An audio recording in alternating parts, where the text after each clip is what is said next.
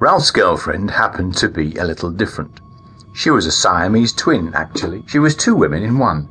She was a fiery redhead and a hot blonde with one extra leg, and she knew how to use it. Ralph thought he could make her happy, but nothing satisfied her like the urge she had to kill. She was a murderous and treacherous beast at times. Other times she was sweet and fun to be around.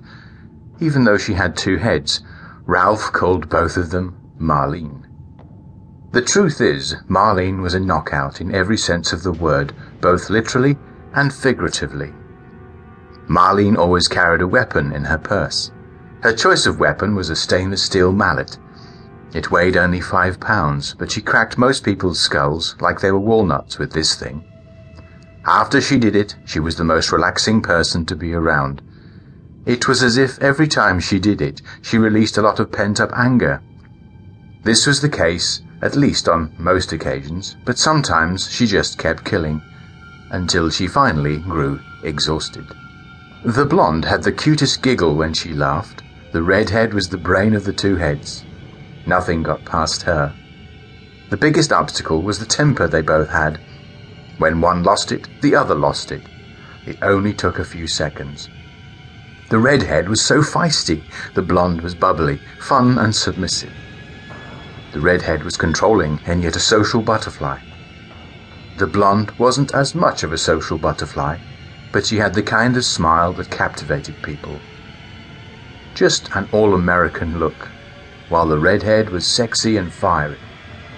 It was quite the combination, Ralph thought. Some could say Marlene was absolutely intoxicating. They said they were one of the same, so Ralph just went along with it. They had such tempers. They made love to Ralph like no other woman could. Sometimes Ralph thought he was in heaven. Ralph was totally entranced by Marlene. Ralph had to help them hide the hideous murders often. They lost their tempers all the time. Ralph had to help them because he loved them. Ralph couldn't risk losing Marlene. Most people would say Ralph was a little crazy.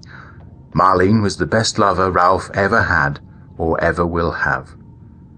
Marlene was the only woman for Ralph, and she was all he could handle.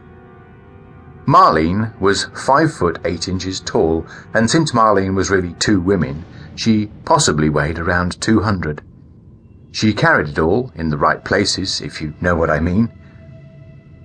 Marlene grew tired of people staring at her, and if the situation was right and someone was staring at her, she cracked their skull open. Ralph tried to cover up the evidence, but it wasn't always easy. It was especially difficult if Marlene went on a rampage. Ralph was a mid-sized man, around 50 years old, and 150 pounds. He was only 5'7". Ralph couldn't get enough of Marlene's curves. He sometimes would grope her in public to prove to the world that she was no freak to him. When people still laughed, it angered both of them. Sometimes they attacked others together, but Marlene always led. They lived like nomads. Ralph would drive his old Chevy Caprice from town to town with Marlene riding in the back seat. She would sometimes message the back of Ralph's head with that third leg. Ralph thought that was so sexy. Ralph had to remove the passenger side front seat because of Marlene's third leg.